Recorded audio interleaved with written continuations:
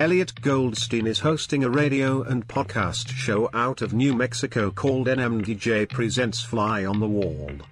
We are building a fresh, fabulous podcast library of musicians, writers, artists, and all good people of note, with many new and exciting guests to come. We are listener funded. If you would like to assist, our Venmo info is New Mexico DJ Service.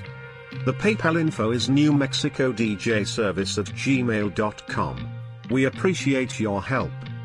We would like to thank Alan Gower for the intro music. Enjoyed the show.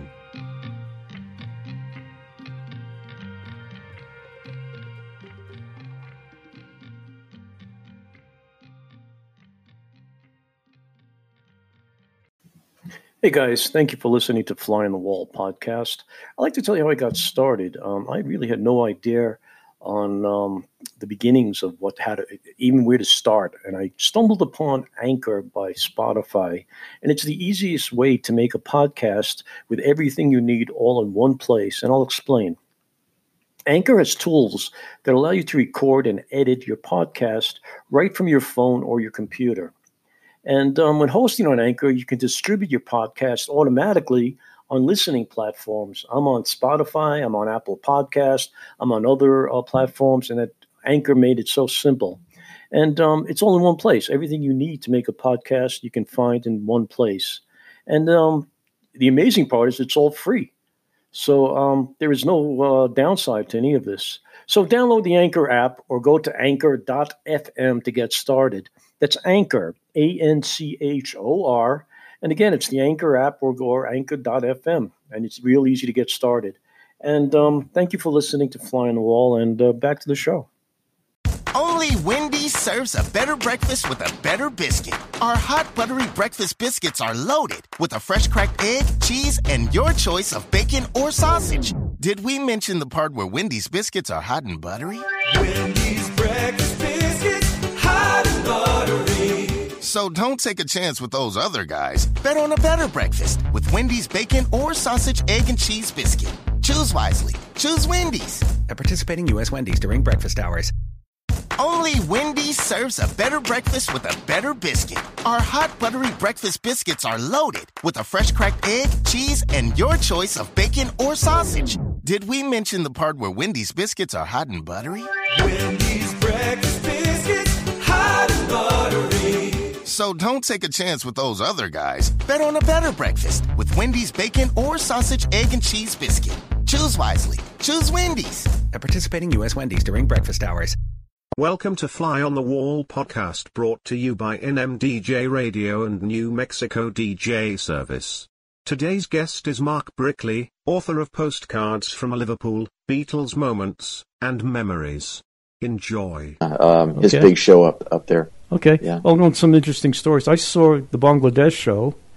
Really? Yes, at Madison Square Garden. I was lucky enough to see that show. Nice. And then I saw John Lennon play at the 1-to-1 benefit, Willowbrook. Oh, nice. With opening acts were Stevie Wonder, Roberta Flack, and Shana Na. Oh, my God. And so what year was that? That had to be 72, I believe. So was he still playing, his the Plastic Ono, his 1970 album? He was playing cuts off that? Yeah, he was playing. Well, he did Imagine. Yeah. But he had the Elephant's Memory Band backing him, and Yes. I'll tell you the truth. It was one of the most lackluster shows I ever remember seeing. Yeah. He was so. Yeah. Well, you ever hear that album Live in New York? Yeah. Yeah, so that was it, and it was okay. It wasn't the greatest night of my life. Stevie Wonder upstaged him. Stevie was hot at the time. Talking Book was out. He was, Anyway, that's and then I saw John Lennon in 1970 with Frank Zappa. I really? At the Fillmore. He came out for a couple of cuts with. He did a couple. He did like the encore with Zappa. Him and Yoko. She fetched for 20 minutes, and he did what he did. She crawled into a bag. The whole thing. So it was whatever. Well, the reason I mentioned that was about the Plastic Ono Band album that came out in '70 is that Right. they just have a new box set that just came out. Yeah, and yep. I just read the big long article by Mark Richardson in the Wall Street Journal yesterday, and it's a good review of the album. Yeah, a lot of that stuff I've had on bootleg for years, and they're smart. They finally cleaned it up a bit and got it out there. There's a new remix by some guy I'd never heard of before. His name is what is his name? Hicks. What's his first name? Anyway, there's Paul Hicks. I'd never heard of him before.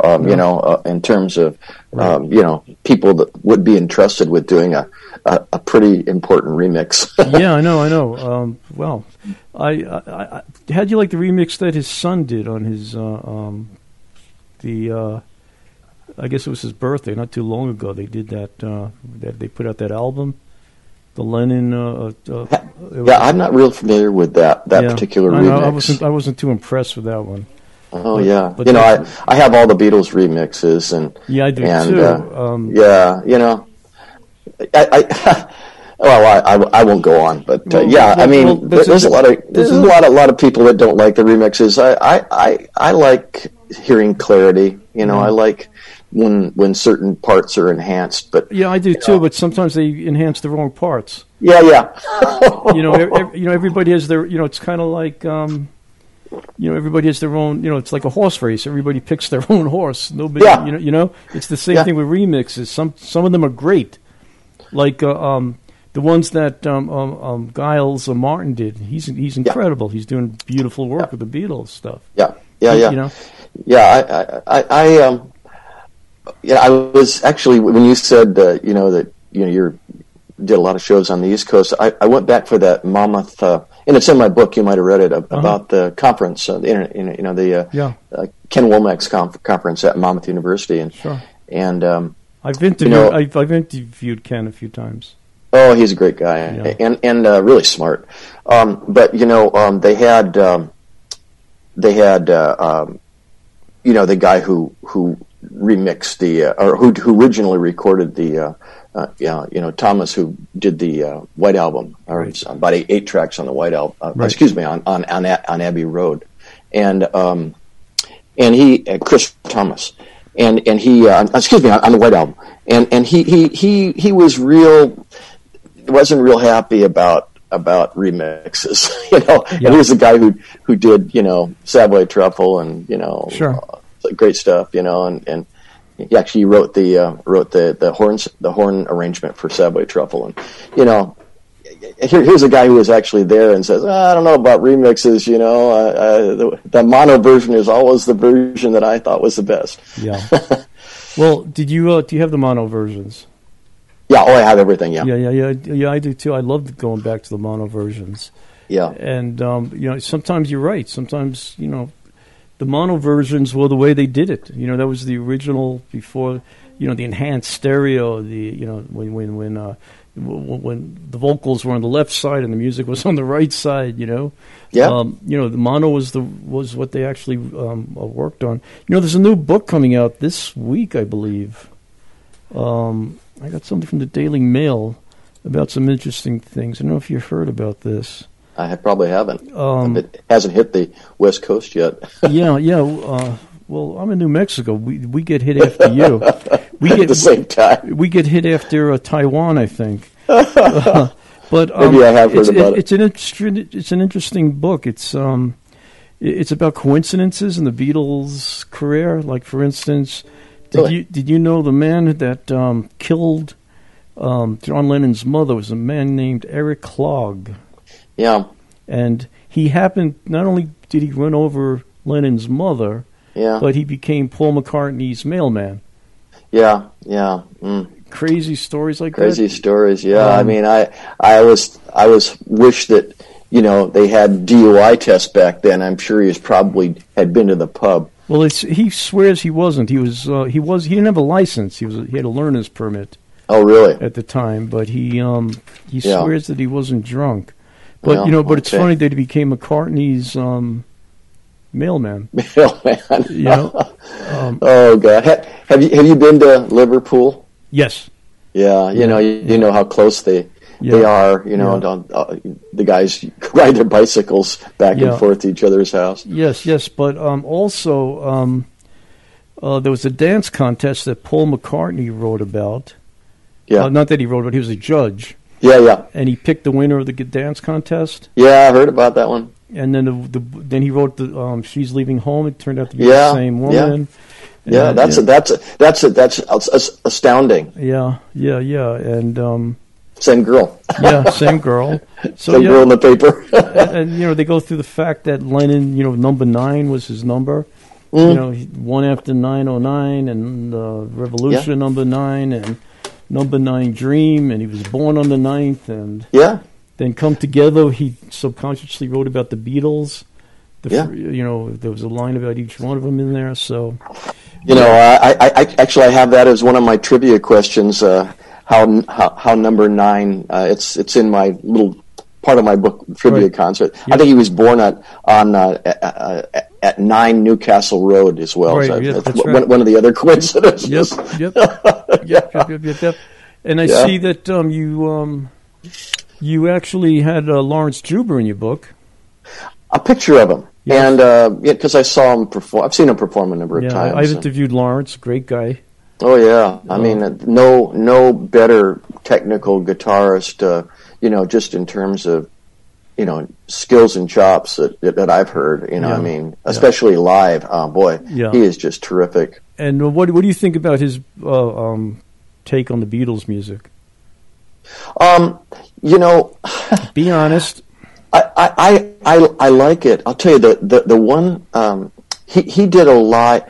When Paul's first wife died, I went to a tribute at the Santa Barbara courthouse, and he was playing up in San Francisco, and he sent down a live recording of "In My Life," just him playing, and I was so stunned by how beautiful it was.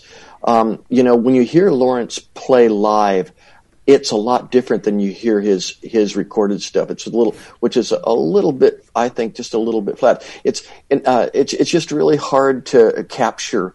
A member of Wings playing right in front of you. It's just for me. I'm a guitarist. I appreciate Lawrence's skills. I could never approach them. He's so skilled at music outside the Beatles as well. But I like his stuff. I've heard other people play it as well, other guitarists, and I like him live. I'm just going to stay positive and say that. I found his albums to be a little winded. I think they're just I don't know. I just can't get into them. And it's just the feeling is just a little bit dampened, and I don't know what sterile, it is. Too sterile. Exactly. Too sterile, and I spoke to him about that. I interviewed Lawrence, and what did he say? That's his playing. That's the way he plays. I spoke to guys like Peter White. Peter White, another brilliant guitarist. Oh yeah, spent a lot of his and Lawrence and Peter both backed Al Stewart for a time. They both worked with Al Stewart. Really? And I preferred Peter White's Al Stewart phase than Lawrence's, and so me and Lawrence didn't get along too well. Here's another trivia piece for you. Lawrence and Peter go to the same dentist. No kidding. Oh, my God. Well, one of the nice things that Lawrence did during the pandemic is once a week he had a live show, and I listened to it, and it was really cool of him to do that. Yes. And, there are some other artists that did that too, but not every week. No, that's pretty cool. Well, Lawrence, for someone of his stature. Yeah, I actually, I got relatively, during the pandemic, I got relatively friendly with Carl Verheyen. Do you know Carl? What's his name? Carl Verheyen. No, I don't. Another brilliant guitar player. Worked with Supertramp at the end of their thing. Oh, really? Worked with Supertramp. He's in California. There's a guy who lives up in Ojai. Their drummer for Supertramp lives in Ojai, and I've seen him a couple of times. Yeah. When the band reformed, forget his name. Yeah, when the band reformed, they picked up a lot of Americans. They're not going to. I don't think they're going to be playing anytime soon. Really? Yeah. That was, I forget his name. David's his last name. Davis. He's very sick. The leader of the band is very sick. Yeah. So I don't think they'll be going out again. And anyway, I don't know if you're really into old, music and stuff. Pretty much. Yeah, but are you into the British invasion besides the Beatles? Oh yeah. You know who one of my best buddies is? Zoot Money. Do you remember Zoot? Well, that's a name that I don't know. Zoot Money's big roll band. Oh, okay. Check it out. Zoot started with Alexis Corner. He started with the Rolling Stones. That's how far back he goes. Wow. Yeah. And last week I interviewed some of the guys from the Pretty Things. Okay. If you remember the Pretty Things. Sure, of course. Yeah, I spoke to Wally and John. Yeah. So, some, I'm kind of... That's really great that you're doing that because, looking back, even as deep as you're going is pretty important, I think, because that's what I'm doing. What's startling to me and what I tell people all the time is that, hey, if there's an artist that you really, and I said this a couple of years ago before the pandemic, but it's still true. You got to go hear them because they're just not going to be around. No, they're not. I have two really, really close friends. I'm really good setting back the Wayback Machine. They were in the original Mothers of Invention. Oh, boy. They're 87. Oh, my God. And 88, and they still out there playing tennis, which boggles my mind. I can't tie my shoe, without three people helping me. And these guys are out there playing tennis. But Bunk Gardner and Don Preston. And they're still playing. Okay. And they still want to get out there and tour. And really? Okay, well, good for them. I mean, I think the Mothers, I heard them in the day, but not not the more recent touring acts. Yeah. But I think their music really needs to be heard again. Yeah, well, I got very, very close to that whole inner Zappa circle thing, so I kind of talk to them often. So anyway, let's. So cool. Now that we did what I usually do at the end, I have one more question. Then we'll talk about your book. Oh, sure. And I'm doing this because I usually what we did now. Yeah, were you recording everything we just talked about? Everything's recorded. Yeah. Oh my God! And this is usually the end of the interview when we just. Oh my God! When we start just throwing things up in the air. But, okay, whatever you want to do. What's your go-to? What do you think is the most important Beatle album?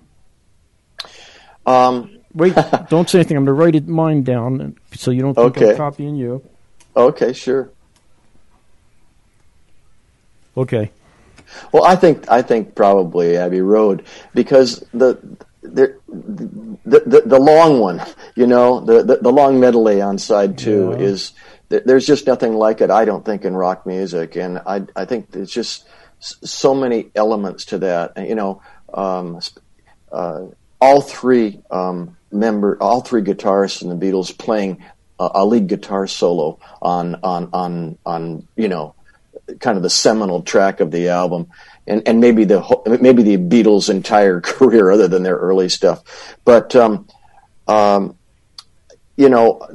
to me, that's their greatest album. I there's a little trivia that I found out recently. I try to, and we were talking about trivia recently, but there's a great book out. It came out a while back. I'm going to put it up on the screen so people can see it.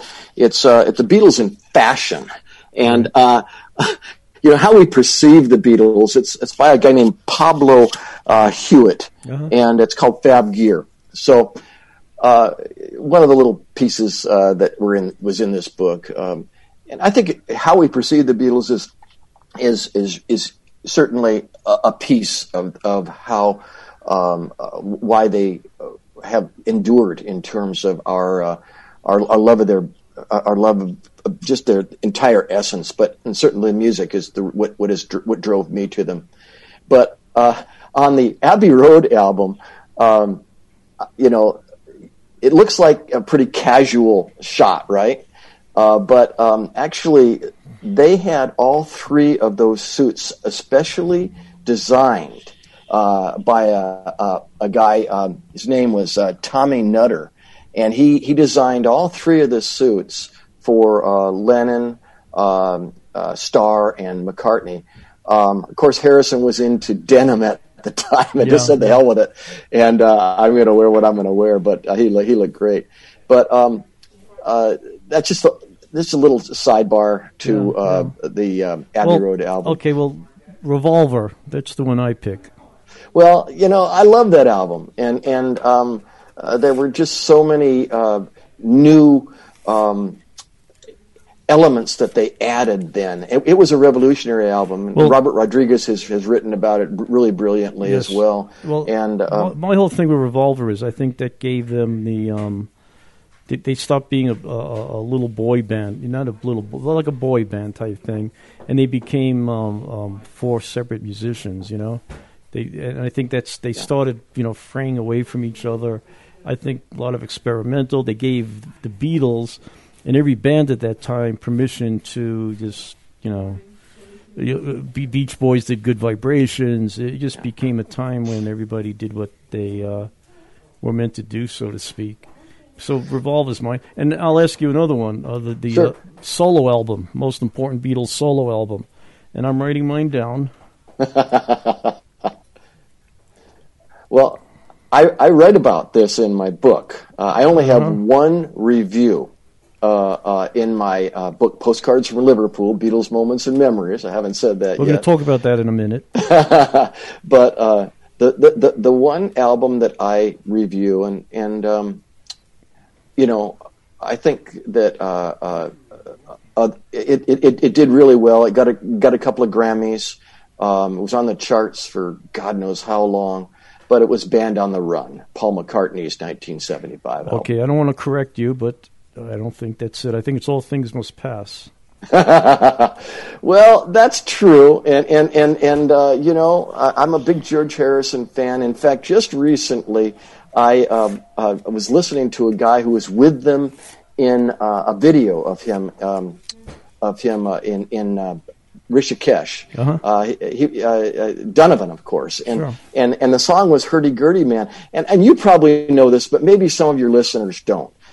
Is that George Harrison in this 2007 video that I recently bought? Donovan says, I'm going to reveal for the first time the long lost verse to "Hurdy-Gurdy Man," which got to number 5 on the Billboard charts. Sure. And I haven't memorized it, so I'm going to read it to you just for the fun of it. Yeah, and this was and an FYI, I told my listeners, Donovan is the first concert I ever attended at Madison Square Garden.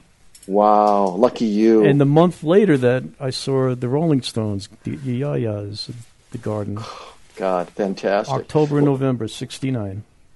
Amazing. Well, this came from 1968, right. And so Donovan's plays this song "Hurdy-Gurdy Man," which of course is about the Maharishi Mahesh Yogi. Right. And he just started the song, and he played it for George. And says George picks up a guitar and says, "Well, Don, I think I could write a verse for that song." And so he does, and he says, "Here's what he wrote. When the truth gets buried deep beneath 1,000 years of sleep, time demands a turnaround, and once again the truth is found." There you go. And in the video, Donovan, after he sings it, says, "Yeah, George. Yeah, George." Yeah. So anyway, that's a little cool piece of George Harrison. I'm a big George Harrison fan. All Things Must Pass was just a brilliant album, and it's amazing to me that a lot of those songs never appeared on other Beatles albums because they were written, some of them, quite some time back. That was the whole thing. He was allowed two cuts on an album, and the other guys had to give him the thumbs up on them. Yeah. And I think some of his best stuff was buried, and it finally came out, All Things Must Pass. Yeah. And I have another theory that the further away from 69 the guys got, the weaker the material became. And I don't know if you've witnessed that, but I think it was magic. You had 4 guys who were turned down by Decca Records. And do you know the band that got the go-ahead that day? Well, I think it was. I know it was Brian Poole and the Tremolos. That's right. This was an East London band, and they they charted some records, but they didn't do too well. I mean, the Beatles could have been Brian Poole, because if they were picked up by Decca, there would have been no George Martin. Yeah. There would have been no Abbey Road. Decca had their own studios. And, just the magic happened. Everything happened for a reason. Everything kind of settled in, and they became the Beatles. Well, that all those songs were chosen by Brian Epstein. I write about it in my book. Right. Okay, you know what? Stop. Let's talk. Go ahead. We're going to do the book now. No. I just want to say that. No. We keep throwing in the book. So. I want everybody to know what book we're talking about. Oh, okay. Okay. So. We're talking about Postcards from Liverpool, and it's Beatles moments and memories. And it was written by Mr. Mark Brickley, who I've been torturing for the past half hour, and I'm not letting him talk about his book. So, so here we go. We're talking about the book. It's a brilliant book. I couldn't put it down. In fact, I read another book this week coming from the same, promotional people, which was 30 Minutes Out of Memphis, 30 Minutes in Memphis. My apologies. And that was a fiction book based around the Beatles. This is an actual book that, I thought I knew a lot about the Beatles, but I believe Mark has me up by a couple of facts. And it's a brilliant book. I suggest everybody get a copy of it. And we'll talk about where you can get it later, but let's talk about your book. Sure. Mr. Mark.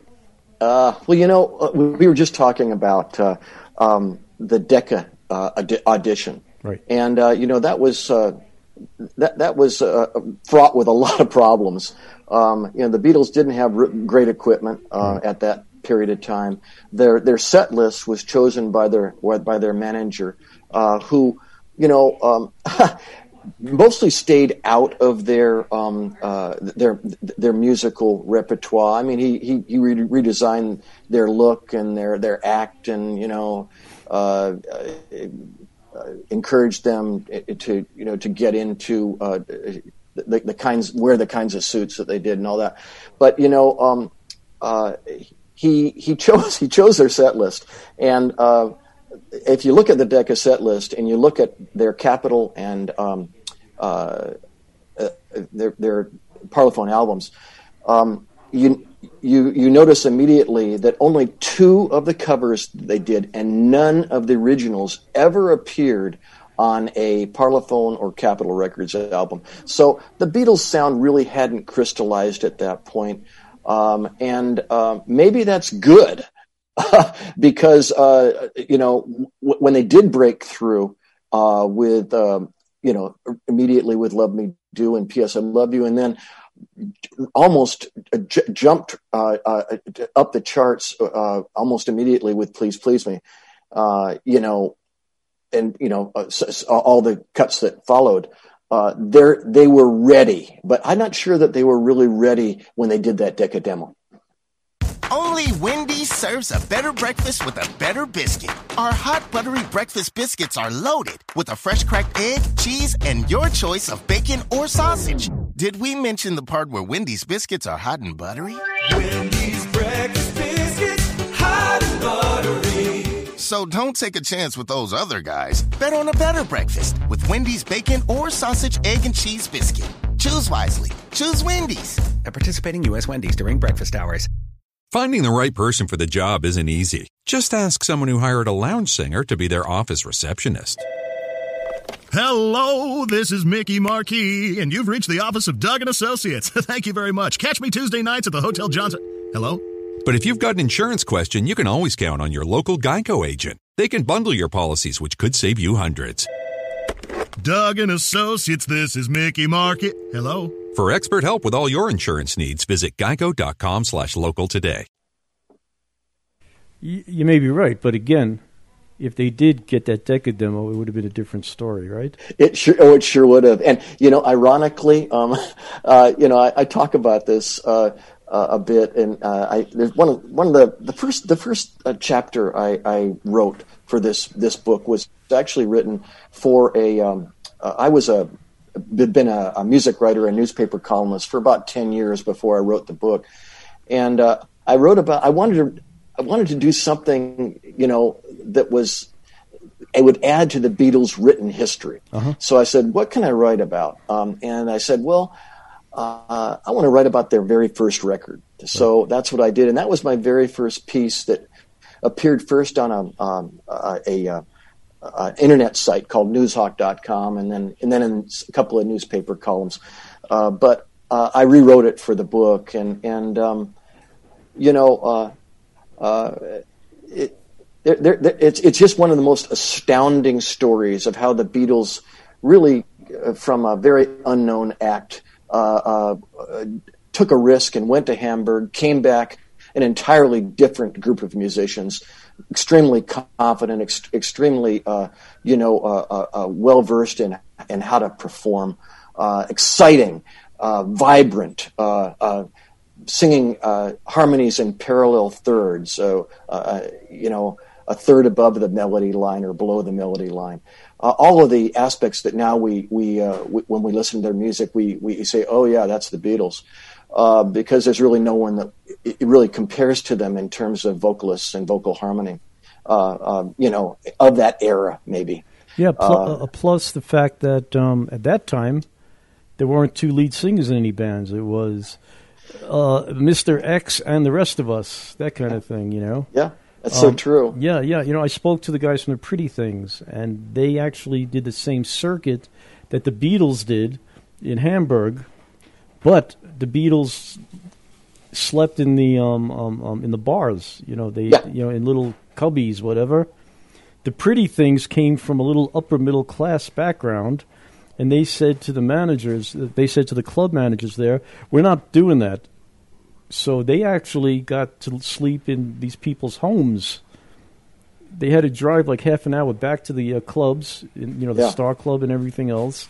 Yeah. But they didn't live in the club itself. So, but, they're not the Beatles. They're the Pretty Things. And I think all of that stuff that they went through made them the Beatles. Exactly, and not just once. And their first residency was 4 months, but they had 3 others. So right. They were there a lot. Right. I think that one of the things that I really believe is true is that persistence is one of the most underrated factors of creativity, and the Beatles really, were a persistent group. I mean, they played 800 shows before they actually went down to London and recorded their first single. Right. And that's what made them the Beatles. Yeah. That they got that sound. They knew how each other, and I think that's what's lacking from a lot of newer bands. They don't have that camaraderie. They didn't starve together. They didn't freeze their butts off in the back of vans together. They didn't have to push a man up a hill together. It kind of gave. I have friends in other big bands and things, and the ones that made it, that really, really made it. I'm talking about obviously not Beatles status, but up there, really, really up there as well. These are the guys that bled together, that kind of lived together. They slept on each other's floors. Yeah. It's just. I mean, Van Halen's a good example of that. You go to the Rock and Roll Hall of Fame in Cleveland, Ohio, and they have a lot of their gear and pictures of their van and the cruddy old van. And Beatles were like that too. They had a van they toured around them that actually their fans used to write on. It had graffiti all over it, and it just shows you how close the band was to their fans, and that's what breaks an act. Yeah.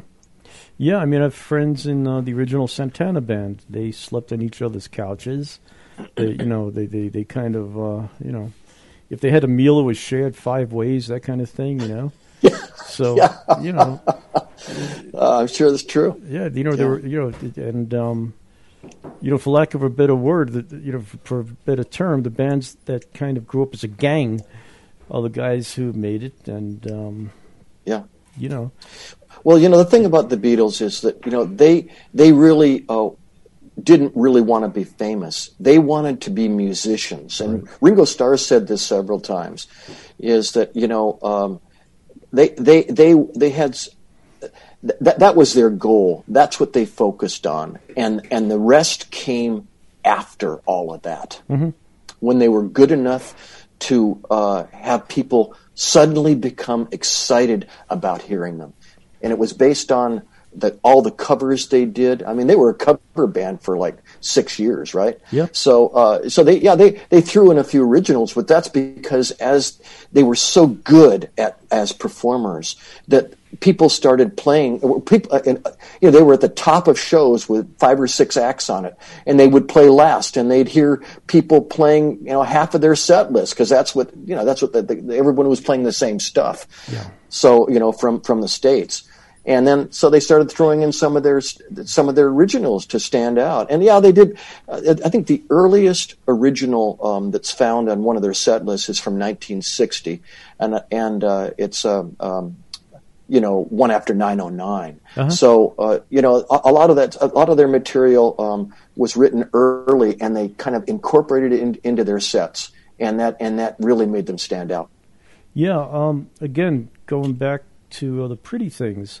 Some of those guys were in a band called Byrne Elliott and the Fenmen, and their first single was Money. And they got it not from Motown, but from hearing guys like the Beatles do it in Hamburg, and tracing it back. They later, before they recorded it, obviously, they found that it was a Motown tune, but they thought it was a Beatle tune. The thing about the Beatles and their covers was they had such a broad range. They had everything from music hall to show tunes. Yep. Taste of Honey. They even did the famous Judy Garland song, but they learned it from somebody else. They didn't even know it was Judy Garland's material. Well, that's the same thing with the Fenmen. They learned Money from the Beatles. Yeah, from hearing them do it in Hamburg. But Pete Best told us a great story. I saw him in 2019 at the San Diego Beatles Fair. They flew in his drums from Liverpool, and he did a set, and he had an hour-long interview. And he said, one of the reasons that that material, stands out now is that, and the reason that it actually came forward is that about midnight or 11 o'clock at night, they had to throw out all the underage kids in these German nightclubs in Hamburg. And so there was an older crowd, and he said, well, we played some, softer stuff, some older stuff to the older crowd. And that was a lot of the songs that ended up on the BBC, on their, that we heard dozens of times performed live on the BBC on their CDs and tapes, live at the BBC. Then the anthologies. And the anthologies, exactly. And it's really cool to listen to the 3 anthology CDs, because Pete Best plays on 8 of the cuts, and that's why he made a lot of money off those early or at least anthology 1, is because it sold pretty well. Yeah. And finally he got paid. And I think that's great. And he was really a nice guy. One of the stories he told, just really briefly, is that he was asked by some audience member to describe each of the Beatles. So he says, "Okay, I'd be glad to." He's a really charming guy and a funny guy, so he says, Lennon, genius, right. McCartney, genius, Harrison, genius. And someone says, "What about you?" And he's kind of looks sheepishly. He says, "Genius." Yeah. And then the last, of course, member to be mentioned is Starr. And he looks at the audience and he says, "Drummer." Yeah. So old wounds can still sting. You want to hear another old wound? Do you remember a band called Brinsley Schwartz? I don't know if you know. Oh, God, that goes way back. Nick Lowe was in that band. Yeah. And Ian Gum was in that band. Wow. Now, Ian, I'm kind of friendly with Ian, and he said that their manager, who owns Stiff Records, Dave Robinson, who I've interviewed. But anyway, before he started Stiff, Dave was their manager. Robinson Brothers, yeah. Well, Dave says to him, "Ian, I want you and Nick to write a couple of songs together." So he says, "Okay." So he goes up to Nick and he says to him, Nick, Dave wants us to write a couple of songs together. And Nick says to him, Ian, fuck off. Okay. Anyway, he says, I come back a year later, and I said to him, Nick, Dave wants us to write some songs together. So Nick says, okay, come in, we'll write some songs together. So they spent like 1 or 2 nights. They spent 2 days together, and they wrote 6 songs. Wow. And so Ian says to him, how are we going to do this, Nick? Lennon, McCartney, McCartney, Lennon, how are we going to name the tunes? And he says, you know what, Ian, you pick 3 songs and I'll pick 3 songs. So they each picked 3 songs, and Nick got What's So Funny About Peace, Love, and Understanding. Oh. So Ian never got writing credit on it. And he says, I have no remorse. It doesn't hurt me that he made $1 million on that one movie alone. The Bodyguard. It was in The Bodyguard. He said, "Yeah." And Elvis Costello made a lot of money off it too. Yeah. So great version of it. Yeah. So anyway, that was the history of that tune. That's a cool story. Yeah. But they wrote "Cruel to Be Kind" together. Do you know that? Really? Yeah, they wrote that together, and they both got credit. And Ian said to me, I went to see Nick about 2 years ago with my wife, and Nick says to me, Ian, why'd I give you credit on this song anyway? So Ian says, because I made the tea that night, Nick. It was, like Nick doesn't want to give up anything. He's like, he's not ready to give up anything. So, but can you imagine that writing? What's so funny about Peace, Love, and Understanding? And it's one of my favorite songs ever. I had a chance to hear when the Police came through the Hollywood Bowl. I went down to the show. A buddy of mine got tickets, and Elvis Costello and the attractions opened, and Sting came out and sang My Aim Is True with Elvis, and that was great. But to me, the highlight was the song that you just mentioned, and to me, that's one of the greatest Elvis Costello songs ever. Yep. Yeah, he really made it his own. But I'll tell you another story. You could use this if you like, another trivia piece.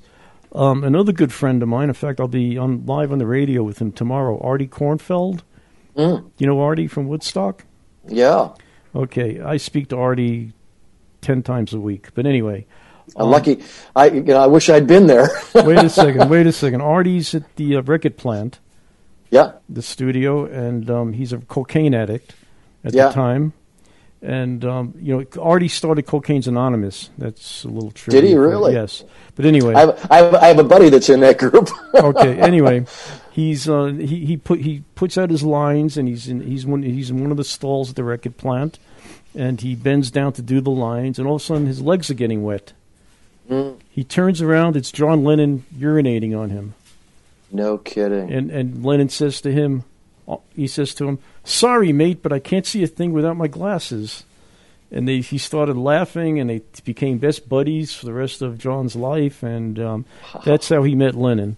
And that's a story that everyone would want to hear. Yeah. So Artie told that on the radio. So I'm not talking out of school. Hilarious. And and also another piece of trivia: the night Lennon died, he wasn't living with Yoko. I don't know if you know that. Him and May Pang had an apartment in the Dakota, and he was living with May. And I thought that had ended. No. It ended because they were selling albums. Double Fantasy had to be John and Yoko. And it was whenever he left the building with May, they left the Dakota in the back. They left in the rear of the building. But when they knew people were out there with cameras and stuff, he would leave the front with Yoko. No kidding. Yeah, and the night he died, he was actually living with May Pang. Wow. And Artie had a radio show years ago, and May was on with him and told the story. Wow. And Yoko sued them to have it taken down. Yeah. And have that whole thing buried so that... well, that's really interesting because, they just had that big ABC show. I forget what it's called, but Ken Womack was on it. Yes. And a lot of other people talking about the day Lennon died, and that story wasn't told. I guarantee you that. No. In fact, listen to the show tomorrow. I'll have Artie repeat the stories.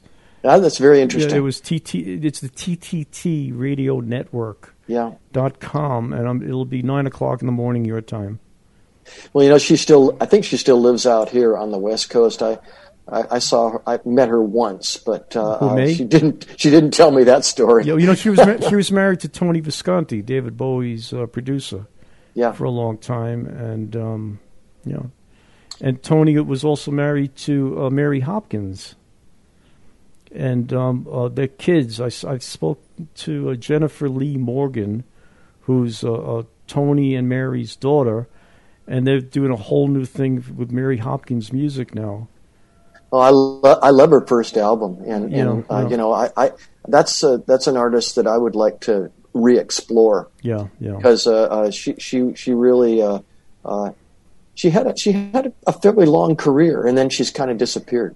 Well, yeah, she kind of went underground. She did her own thing. They're doing their own albums now. They're putting them out on their own. Have you interviewed her yet? Not Mary, Jennifer. I have. Jennifer, yeah. Mary doesn't really do interviews, but she does not. No, okay. Is she living overseas now? Is she living abroad? She's in the UK. Okay, yeah, there you go. Yeah, I mean, I'll if you'd like to speak to Jennifer, I could probably hook you up with Jennifer. But okay. Yeah. So she sang backup in a lot of Mary Hopkins music and stuff. Really? And she kind of runs the Mary Hopkins catalog now. Really? Yeah. Wow. So that's cool. Yeah. Very cool. And she's in that band Holy Holy, the David Bowie band.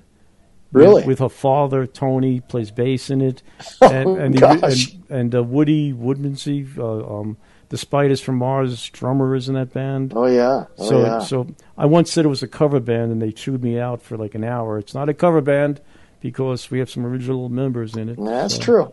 That's true. Yeah. I mean, I don't know how about what David Bowie feels about that, but I'm still calling it a cover band. I don't care what. What's that? It's still a cover band in my eyes. Well, there you go. I don't. They can yell at me all they want. Yeah. So anyway, So where do we get your book? Well, my book is on at the Beatles bookstore at David Bedford's great Beatles authors site. You can buy it on Amazon. Great book. If you really wanted to, you could contact me through my website, www.postcardsfromliverpool.com. Send me an email, and I'll get a way to get an autographed copy to you. I also go to Elliott to a lot of the Fest for Beatles fans and stuff like that. So, if I'm ever at one of those, I'd be more than happy to sign a copy for anybody. And this book was designed in Australia, in Brisbane, Australia, formatted, and the book cover was designed there. And so it's got 70 pictures in it, a lot of them taken by me. I'm a photographer as well as a writer. And I think I hope it's a fun read for everybody. I tried to put stuff in every chapter that was new, that maybe if you heard it, you'll hear this in a different way in my book. So, it took about almost 5 years to write, and I hope that everybody will enjoy it. It's a great book. It really is. And Thank you very much, Elliot. And you also have gone an extra. You didn't stop at the Beatles. You continued on. You went through the kids. You went through the Beatles kids. Yeah. And I don't know if you want to speak about that for a bit, but well, just very briefly, I just talk about kind of the career paths that the women and the daughters of McCartney and Starr and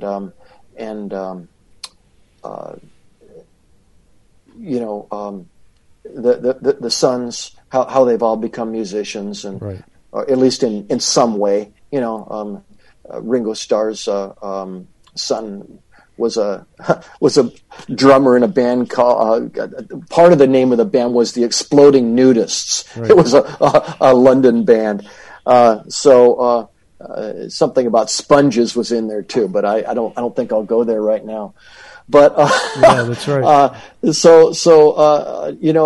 but of course we know Lennon's sons have become musicians. And I had a chance to hear Sean, actually.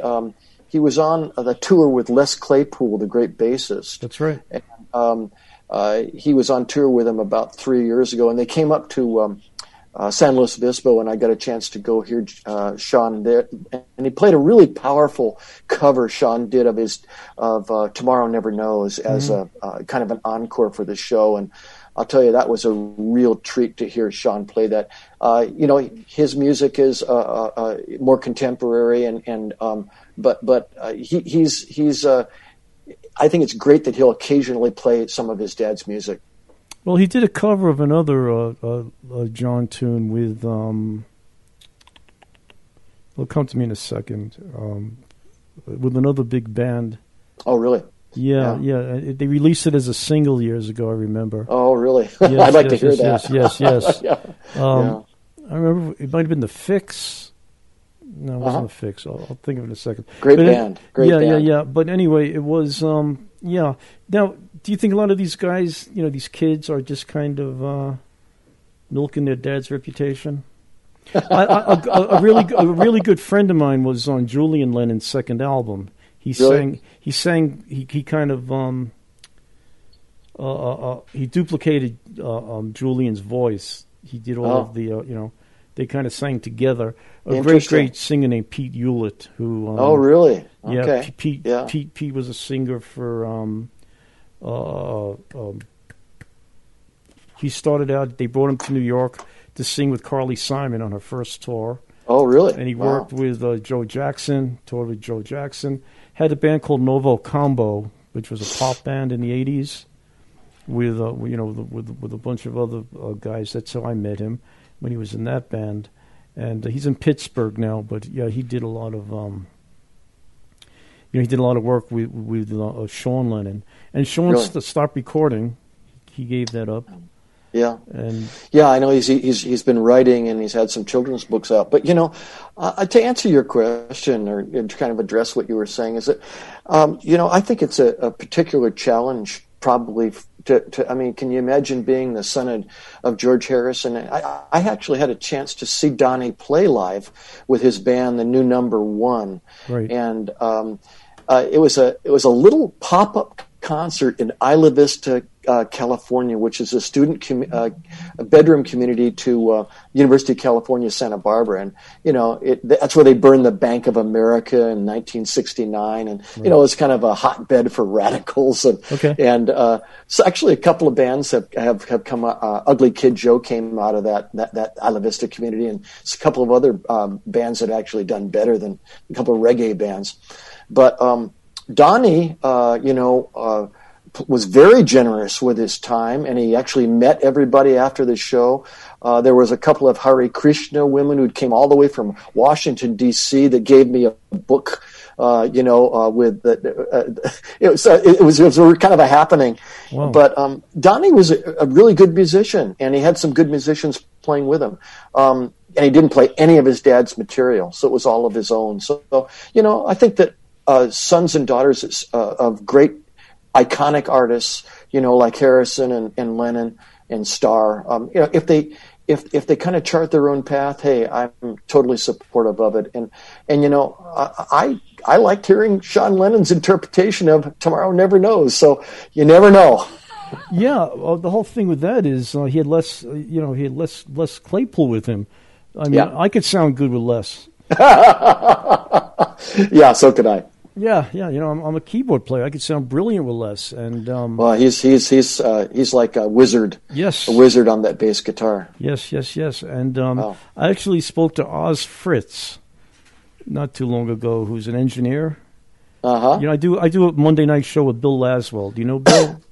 Wow. Yeah, so he's on like once a month with me, but it's all his artists.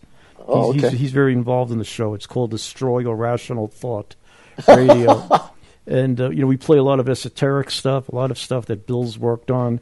We did a 2-hour tribute last week to Milford Graves, the great drummer. If you know. Wow. Okay. So I do that on Monday nights with Bill. And how cool. So Oz is his main engineer. Oz did a lot of work with Les. In fact, on one of the Oysterhead albums, you know Oysterhead? Yeah. There's an album, Oz is Floating. Oh, really? And that's about Oz Fritz because he does one of those flotation things every morning before he leaves the house. Does he really? Yeah. He's in a flotation bed, and you. I used to call it a water bed. Yeah. I'll send. Well, this is different. This is old water. This looks like a casket filled with water, kind of. Oh, really? And you just float in it for hours in a dark. How interesting! It's like a meditation thing, wow. And I'll send you a link to my podcast site because this will be up on it too. Oh, I'd love to see it. And you'll talk to Oz. You listen to the Oz thing, and Oz and Les are very, very tight. They work a lot together. But Ringo's son, he worked with the Who. Well, he still does, of course. Yeah. When the Who's out there, but he also worked with some other great bands. I don't know if you know. He worked with Johnny Mars. Yeah, he did some Johnny Marr albums, which were brilliant. Yeah, and I had a chance to see him play with the Who at the Santa Barbara County Bowl, and yeah, it was quite a ways back, but it was a real treat. He's a really talented drummer. I think of all the kids, he's the most talented of all the Beatle kids. But yeah, I think you're probably right. Just in terms of as an instrumentalist, yes, it certainly has had the biggest impact on as a musician. Yeah. Right. Yeah, I think so. I think he, I saw him with the Who. He was a brilliant drummer. Yeah. I think out of all the drummers they had, Kenny, whatever, he really filled the bill. He wasn't a copycat of Keith Moon's, but he sure had a lot of power behind him. He sure does. Yeah.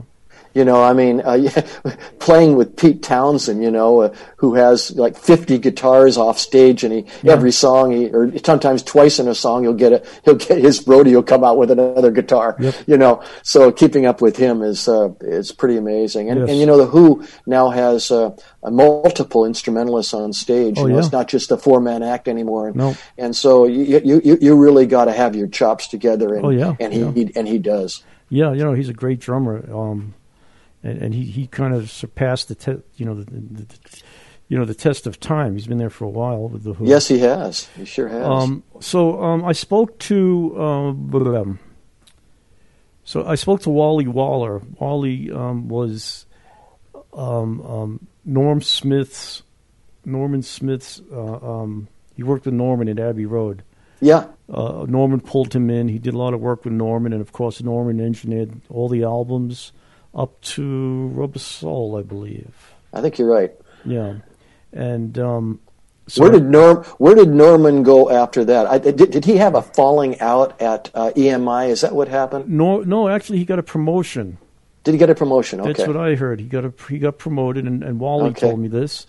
He was kicked up, so he was out of the engineering. There you go. That's what happened. Yeah, I remember reading about that. He became a full producer. Uh-huh. And he started working with bands like Barclay Harvest and bands like that. And he just kept getting promoted and promoted. He got bigger and bigger and bigger. And he kind of left the roots of engineering behind to other people. And he got the Beatles started, and that's all that counts. And actually, who filled in for him? Alan Parsons, right? Yeah, Alan Parsons lives right out here in Santa Barbara. I see him almost every year, and he's a judge at the Big Avocado Festival here in Carpinteria, and super nice guy. Yeah. I understand. He did Jake Shumambacaro's the Great Ukulele Players album a couple of years back, and he's still pretty actively involved as a producer. Yeah, he is, and I heard some interesting Parsons stories. A great guy. Nobody has a bad word to say about Alan Parsons. He's tall, let me tell you. His wife is super nice too, and but he's a real presence. Yeah. And what a brilliant musician! What a brilliant producer he was. Did you ever hear his band? Parsons? Have you heard his? Yeah. I only had a chance to hear him play once, and I was pretty impressed. Yeah. And it's all new players. It's just Alan and everybody else. Right. But all you need is Alan. That's all you need. All you need is Alan. He's brilliant. Yeah. But yeah, everybody loved working with Alan Parsons. So, your book, if you had to kind of tell people the most important thing about why they should get this book, what would it be? What I really wanted to do with this book is I wanted to communicate my love of the Beatles' music, how they put their music together, how they wrote their songs, how they created their harmony, what their influences were, but really the joy of their music. And that's what has kept me involved. And I play their music. I play about 10 of their songs, and how they constructed their music. It truly, Pete Best calling Lennon and McCartney geniuses and Harrison geniuses is true. This is a once in a generation band who somehow came together and created music that will stand the test of time. It's timeless, but it's music that still feels you when you hear their harmonies and hear their early songs, and the progression of their music. Gives you such joy, and that's what I wanted to communicate in the book. And in a fun way, in a readable way, short chapters, 21 chapters, 200 pages, 70 pictures. I wanted it to be, a book that you pick up and say, "Oh wow, this was fun." Yeah. And whoever's listening, I'll tell you another thing too. You get a lot of facts all put together in one. It's all sitting in front of you. It's in that one book. You don't have to go far to learn anything important about the Beatles. It kind of, what it did for me is what the Beatle records do. It's like a time machine. It brings you back to, to the start, and it carries you through to the end of the career and a little beyond that with the kids. And I really, really enjoyed it. It's a great read. It's not a hard read. And I think everybody, Thank you. It's not, there's books out there that do the same thing with 1,400 pages. Oh God, they're hard to get through. Yeah, but one of the things unique about my book is I have four interviews in it. Yes. It's broken up into moments and memories, backstories, and postscripts. And in the moments, I have a short interview with Ringo. I have a short interview with James McCartney, who I interviewed backstage, Paul's son. Yes. And I've got two long interviews, one with Mitch Murray, whose song almost became the Beatles' first single, How Do You Do It? And then Jackie Lomax, who actually lived in Ojai, which is about 25 miles from where I lived, and I discovered him.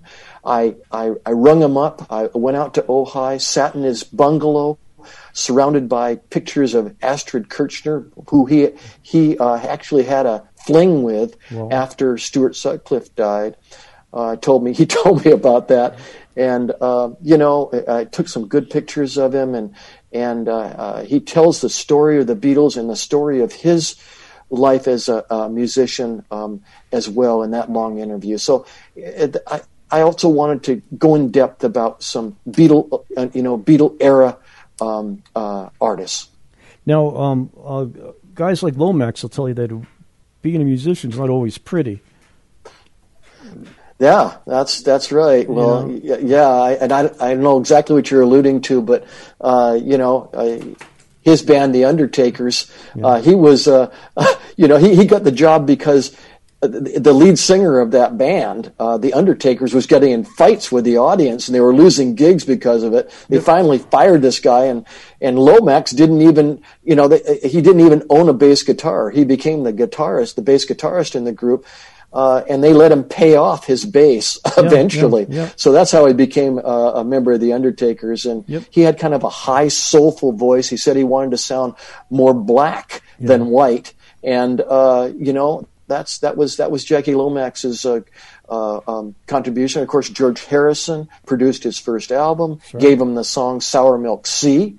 By the way, did that appear on All Things Must Pass? Did George do a version of that on All Things Must Pass? There's a version of that on the bootlegs. On the bootlegs. But yeah, George actually gave up that song. It's a really nice song. Well, George did it later on. Yeah, I think it was on his last album.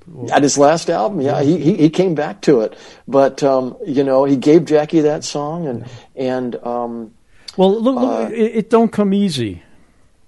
Great song. Okay, Ringo has writing credits on that. Ringo didn't write that song. Well, he sang it. Well, did you ever hear the George Harrison version of that tune without Ringo? Well, no. Okay. I know what you're talking about. No. Go ahead, please tell me the story. No, I have a bootleg version of it. It's George doing the song. Yes, and it's his song. It is. Yeah. In fact, when I saw them do it at Bangladesh, Ringo forgot the words. And he kind of and then he got caught back on. But that was isn't that amazing? Yeah, one of his biggest songs ever, and he forgets the words. But George gave him that song. I don't care. George helped him actually write Ringo's at least his first song. It's actually when you're looking at footage on the Let It Be footage that came out, the movie, right. When that first came out, you see Ringo and George actually George helping Ringo work out a chord progression, to a song that he was writing, and I think it became Ringo's first album. Yeah, but it don't come easy. In fact, I believe Ringo's tracks are the same ones that George used. They only swapped vocals, and George's choruses have "Hallelujah" thrown in. It don't come easy, and he has some women in the back singing "Hallelujah." Yeah. But I do have a copy of that somewhere. So I like Ringo's material. Would you like a copy of that, sir? I would. I'll send you one. I would love a copy of that. I mean, his first big hit was a song that he sang, with Brian. Ringo's first act. Rory Storm and the Hurricanes. 16. And Boys. He did Boys with Rory Storm. Did Boys there too? Yeah. And you know how I know that? I read your book. There you go. That's in your book. So it is? Yes, it is. Well, I appreciate you saying that. It's such a really great talking with you, Elliot. It is, and that's why I enjoyed your book, because, I know a lot about the Beatles, and I was able to learn a couple of pieces from you, and that's what I think a good book is. Hey, I want to tell you, I put this picture up in the background that people can see of the Beatles. A lot of people, I want to just look back at it because it says the Beatles at the London Palladium, Royal Command Performance. Of course, the Beatles never performed. There wasn't a Royal Command performance at the London Palladium. It was at the Prince of Wales Theatre. So that's the first thing that's wrong with that picture. Wow. The second thing that's wrong with the picture is that it actually probably wasn't taken in London or in Liverpool, in England. It was probably taken on the Beatles' first trip to the USA, and they had a photo session outside Washington, D.C., and they think that this was taken at outside an auto repair shop in a little alcove, and people can check it out online if they want to. But this is an iconic photo of the Beatles that one of my favorites. But there's a lot more to the picture than meets the eye. Well, do you know?